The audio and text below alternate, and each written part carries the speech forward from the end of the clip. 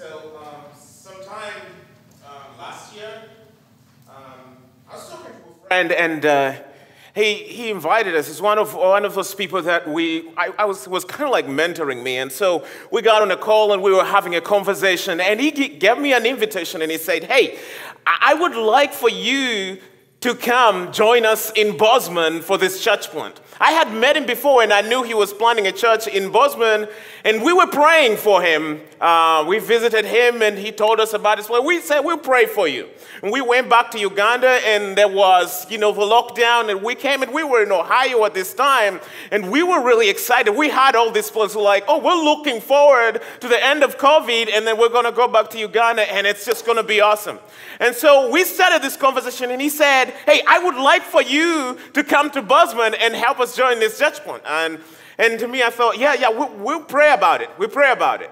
I got off the call, and I did not pray about it. I thought, there is no way I'm going to have this conversation with my wife because there's a lot of reasons for not doing this. I mean, first of all, I had a rhythm that was going. I knew what to do in Uganda. I knew where to get what, who to talk to, how to get around that place. I had that place under my control. I knew what to do anytime. And also, I was enjoying what I was doing. It was a good rhythm. It was just like something that I knew how to do. And I had figured out how to do that. And also the third thing was that we had a plan. We always thought that if we were going to move to the U.S., we were going to move to Ohio because my wife is from Ohio and almost all of her family is in that area.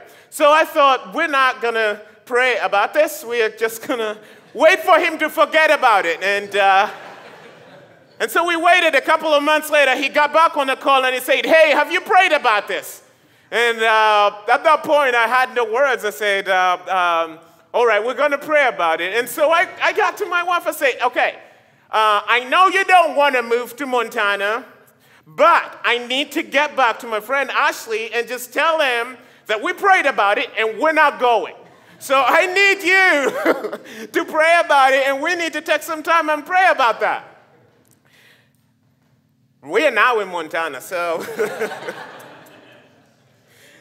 But I was thinking about that, and as I was thinking about this text and thinking about John 10, it's a very interesting story, and it's a continuation from what is going on in chapter 9. And it's a story of how Jesus heals this blind man, and the blind man has not seen Jesus when he receives his sight after he washes his eyes, and then people begin to see him, and they're amazed. They're like, he can see. What's going on? And he begins to tell his story. He said, "I don't know what's going on. I was blind, but now I see." And the Pharisees did not like the story because then they began accusing Jesus. They said, "Hey, he's a sinner. He healed him on the Sabbath." And they brought up all these accusations, and they said all of these things.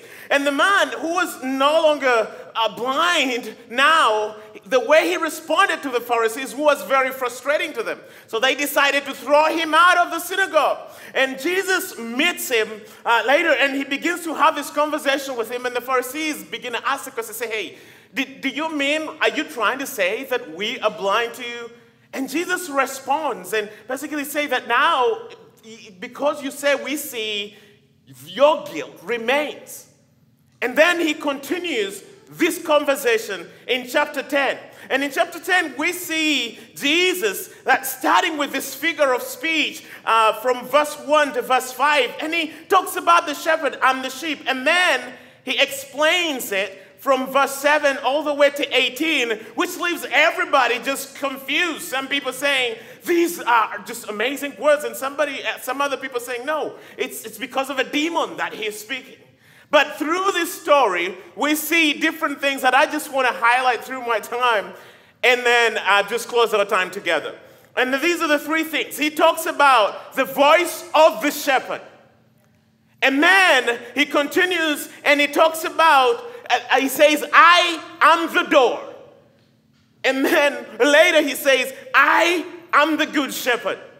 And so I want us to think about those three things. Talk about the shepherd's voice, the door, and the good shepherd and what that actually means. And so I'm going to go back into the text and just for us to look at it again. He says from verse 1 to 5, he says that truly, truly, I say to you, he who does not enter the sheepfold by the door, but climbs by another way, that man is a thief and a robber. But he who enters by the door is the shepherd of the sheep. To him the gatekeeper opens. The sheep hear his voice, and he calls his own sheep by name and leads them out. When he has brought out all his own, he goes before them. And the sheep follow him, for they know his voice. A stranger they will not follow, but they will flee from him, for they do not know the voice of a stranger. And when you think about what is going on here, it's a very interesting history of what is going on here, what Jesus is trying to explain in this story. You see, what was happening is that these people must have been familiar with what is happening here, because there were shepherds in the time. And there were people that took care of the sheep. And sheepfold was a place where people would keep, like multiple shepherds would keep their sheep, and they would bring them up, and there would be somebody that would be watching at night, because the sheepfold may not have a door. And so the shepherd would become the door. And so he would stay by the door to guard against all the wild animals that might attack the sheep at night. And so the sheepfold was usually that surrounded by a stone wall, and the shepherd would be right by the door. And because there was no door to the sheepfold. And so Jesus is trying to explain this, because he's kind of reducing and coming down and trying to bring some clarity. So this is what I am telling you, because you understand how sheep and shepherd works. This is what is going on. And he explains and he says that, it's like when you think about a scenario of a sheep and shepherd. And it's very interesting. In verse 3, he says that to him the gatekeeper opens. And he talks about these three things. He says, the sheep hear his voice, and he calls unto his own sheep by name, and he leads them out. And verse 4, he ends it by saying, for the sheep know his voice. And then in verse 5, he also says the same thing. It's like the stranger, they do not know a stranger's voice, so they will not follow a stranger. And it seems like he's repeating this whole idea of knowing and the voice. And it seems like there is an ownership that exists, that when that exists, like when the sheep know who their owner is, they can connect with the voice of their owner. And so he talks about how when the owner of the sheep comes, and so he owns the sheep, he comes, he says something, the sheep hear, they connect with that voice, and they respond. And I thought that was very interesting. The sheep know how to respond to the voice depending on what voice they hear. If they hear a voice that they do not know, no response. If they hear a voice that they know, then they respond. You see, what we know and what we have embraced is very foundational to how we respond to the shepherd's voice. And the things that are going on, sometimes we do not respond to the shepherd's voice because there are different things that we have embraced. When you embrace something, when you hear it, you recognize it, and it just stirs up a certain response in you. I was thinking about this, and one of the things that came to mind is, and I just need you to bear with me a little bit because this is very interesting. So where I come from, there are different cultures, and when you think about all these different cultures, there's different ways that you respond to different music. So when you hear certain songs, you respond in a very different way. We have so many different cultures. So when you think about all these different cultures, if you can hear that, that is a different culture. When you hear that beat, it's a different response. It triggers in you a different response. So when you hear that, it's a dance song. So when you hear that, this is how you go. You shake your shoulder. That's all you gotta do. You can't. And that is the response. Because of the song, you hear the voice, you respond in a very specific way. And because that is that song. But there is another song. When you hear this one, it's a different beat. And if you know it, it triggers a different response. And so when you hear that, where I come from, you do them. You cannot do the shoulders if you're supposed to be shaking your wax. No. It's got to be the shoulders, okay? If it's time for the wax, you got to respond appropriately according to what voice you are hearing. And so Jesus is saying that the sheep know the shepherd's voice. And so I was thinking about that, and I was like, how are we responding to different things? And sometimes the things that we have embraced in our lives have triggered certain responses, and sometimes we don't know why we're responding in a certain way, but it's just something that is on the inside of us that we have embraced. The voice you follow shepherds you. And so sometimes on the inside of us, if it's pride that is inside of you and you've embraced that, it's going to lead you. The way you're going to respond in different situations is going to be out of that pride. If it is out of pain and you're hurt and you're struggling through that, the way you're going to respond to people around you, it's going to be because of that pain. Because there's something that comes in and it triggers that pain, and then you just begin to respond. If it is what you have always known growing up. When I got that call, there's something else that I knew. And when they say Montana, I said, I don't know Montana. I'm not going to even pray about it. Because there is just something that I embrace on the inside of me. And so sometimes because of that, you just respond. If it is tradition, because that's what you have on the inside of you. And sometimes God is calling. And he is saying, hey, come out of this place and come into this light, because this is more beautiful than what you know. It's better. Yeah.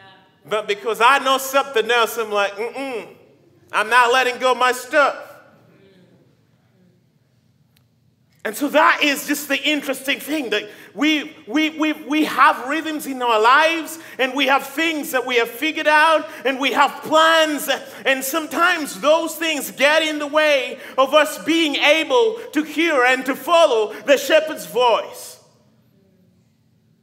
And we find ourselves in the valley of voices quite often, where you want something because of whatever voice that you are following.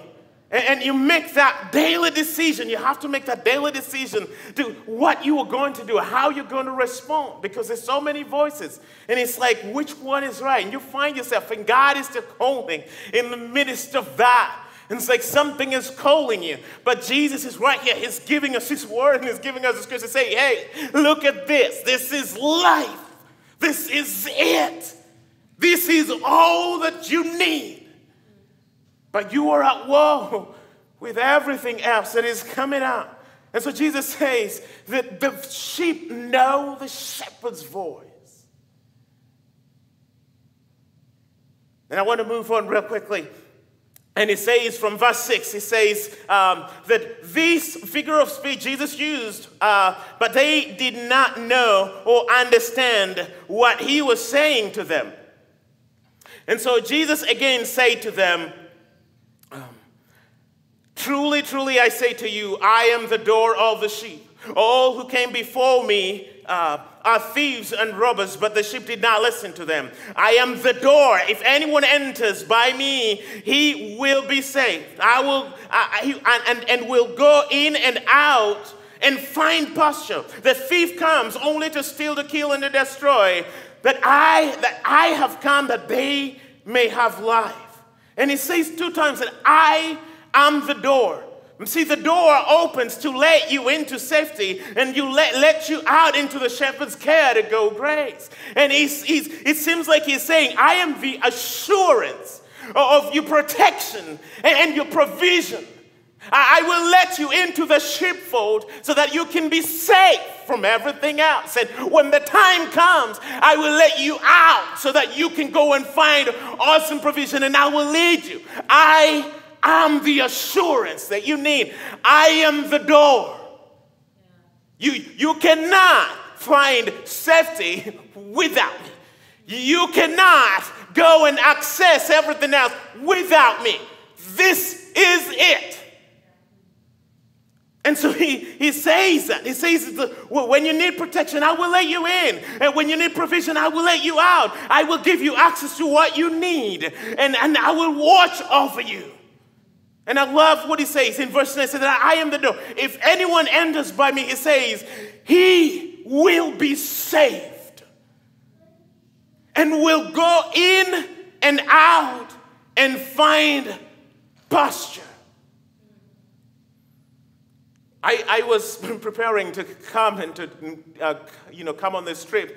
It's going to be about 2 weeks that I'm going to be away from my family. The longest time by far that I am away from my family. And I was getting worried. I'm like, I've got 3 kids, and it's the first time I'm leaving my wife for this long with all my, and when I say 3 kids, I'm talking about 3 versions of me, 3 very strong-willed kids that I don't, and so I was thinking, how am I going to do this? I don't want to leave my wife. I was more worried for my wife than for my kids. And so I started to begin giving my kids, I said, I need to teach them. I've got to teach them to listen. They have to listen. When I want it to be in such a way that when mommy says something, they quickly respond. And she doesn't have to do much. She just has to say it, and they will respond. That will be awesome. So I did my best. I said, okay, I tried a couple of things. I said, okay, kids, let me explain to you, okay? You have to listen, okay? This is good for you. And then I tried something, and they did not listen. And then I say, okay, all right, listen. When you listen to your mother, you get a treat, okay? I'm going to give you a treat if you listen. And I tried, and they did not listen. See, and I tried something. I said, okay, you don't listen to your mom, you're going to get in trouble. And that didn't work. I said, okay, if you don't listen to your mother, you're going to go to your room. Didn't work. I said, okay. And the final thing I said, I need to work on my face, okay? Just give them that scare. Just give them a look. So that, okay, if you don't listen to your... And I was trying all of these things, and I was thinking, I want to protect my kids even though I am not there. I want them to be safe. Because if there's anything, I want my wife to call them. If they're in the middle of the road, I want her to just say, hey, come here. And I want them to run, because that would make me feel great. But I can't even save my own kids. I can't even, my son just looks at me, I say something, and he's like, no. Wait, I'm your daddy. It's like, no, daddy. I'm like, okay, I cannot even do that. And so all along, I was trying to provide that protection. And I was losing sight of the fact that it is Christ alone. I cannot do that. And Christ comes to us, and he is telling us that I am the door, and that I will save you, and I will lead you out into pasture. And so the things sometimes that we begin to worry about, and we begin to work so hard about, and we lose sight of the door, Christ himself. And he refuses. He says, listen, all of these things, and he's speaking, and he's telling them, all of these things that you're trying to do, here is the truth. You can take it, you can live it. It ain't going to change. It is it. And it continues in the last verses. Let me just read them through. And he says that I am the good shepherd. The good shepherd lays down his life for the sheep. He who is a hired hand and not a shepherd, who does not own the sheep, sees the wolf coming and leaves the sheep, and they flees. And the wolf snatches them and scatters them. He flees because he is a hired hand and cares nothing for the sheep. I am the good shepherd. I know my own, and my own know me. And just as the Father knows me, I know the Father, and I lay down my life for the sheep. I have other sheep that are not of this fold. I must bring them also, and they will listen to my voice. So there will be one flock and one shepherd. For this reason the Father loves me, because I lay down my life and that I may take it up again. No one takes it from me, but I lay down my life of my own accord. I have the authority to lay it down, and I have the authority to take it up. This charge I have received from my Father. And it's very interesting. He says this, and people just get confused, and there's just this whole struggle in there. But Jesus, he says that he is the good shepherd, and he explains what the good shepherd does. And then he contrasts that with the hired hand. And he says the hired hand sees a wolf coming, and he leaves, and he flees, and runs away from the sheep. But Christ chooses, for the sake of the sheep, to give his life. And so he begins to tell us and to reveal that this is how much I love my own. And somebody else may run in hard times, but I will stay, and I will give my life. And he begins to reveal this grand plan of how he is going to give his life on the cross for our sake, how he is going to stay with us. Just such a beautiful picture. And he says this stuff. And he is saying that I will lead you. It seems like he's bringing us through this story and saying, I will lead you out, and I will help you find pasture. And in the right time, I will bring you into safety. And I will watch over you. I will do that over and over again, because this is what the shepherd does. In the night, when it's time for you to be in the sheepfold, I will be by the door. I will make sure that you are safe. When it's time for you to get out, I will open the door and let you out. And I will call you by name. And I will lead you to the place where there is pasture. When the wolf comes, I will fight that wolf off.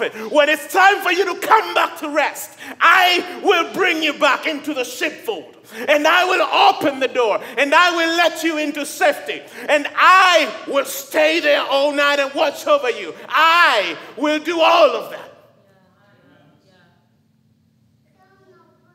I just love how David explains that. He says that, and he looks at it in a very different way. In Psalm 23, he says, the Lord is my shepherd, and I shall not want. He makes me lie down in green pastures. He leads me beside the still waters and restores my soul. He leads me in paths of righteousness for his name's sake. Even though I walk through the valley of the shadow of death, I will fear no evil, for you are with me. Your rod and your staff, they comfort me.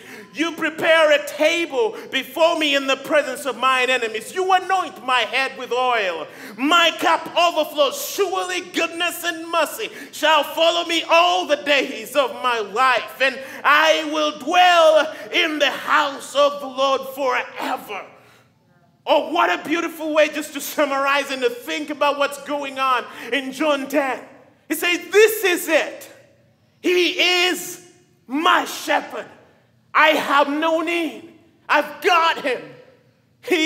I'm in his sheepfold, and he is right there as the door watching over me. And when my time to get out, he will call me. He knows what I need. And when I hear his voice, I will respond. And I will go to him, and he will lead me and bring me back.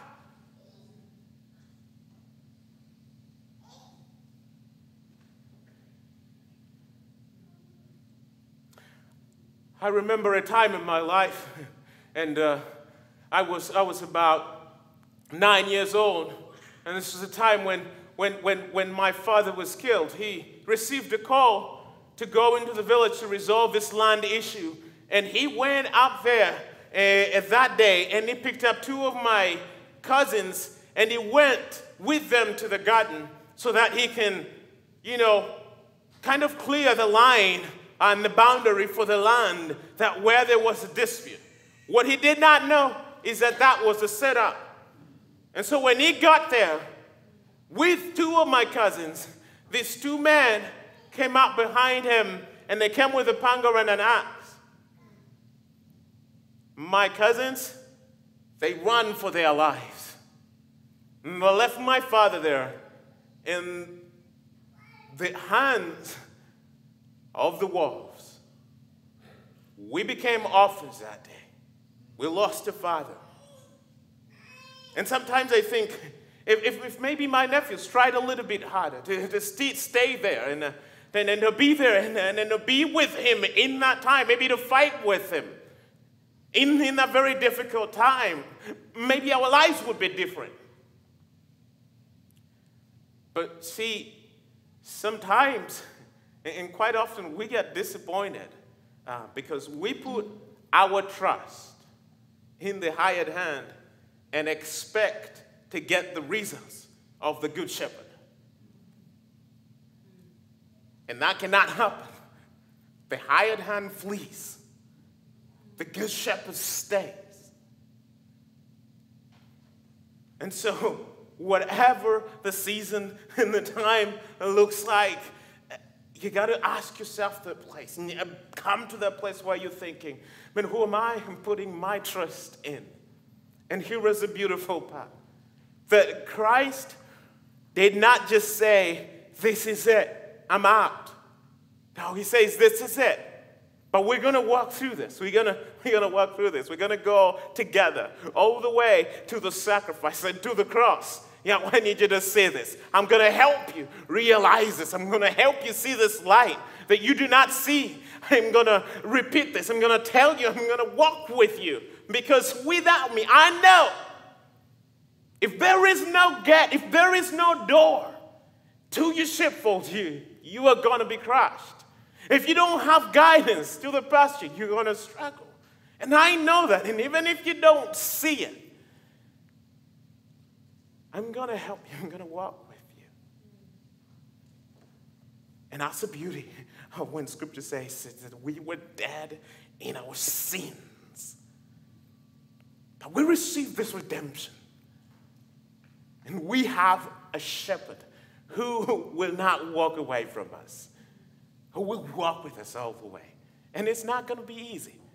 It's not easy to give up everything that you know, that you've grown up in, to let go of your pride. It's not easy to let go of the sin on the inside of you and say, it's not one of those things that you just say, okay, I'm just going to do it. You need Christ. You need the shepherd to lead you. Because on our own, we cannot do that. Man, I can tell you repeatedly again and again of how I have found myself in that place.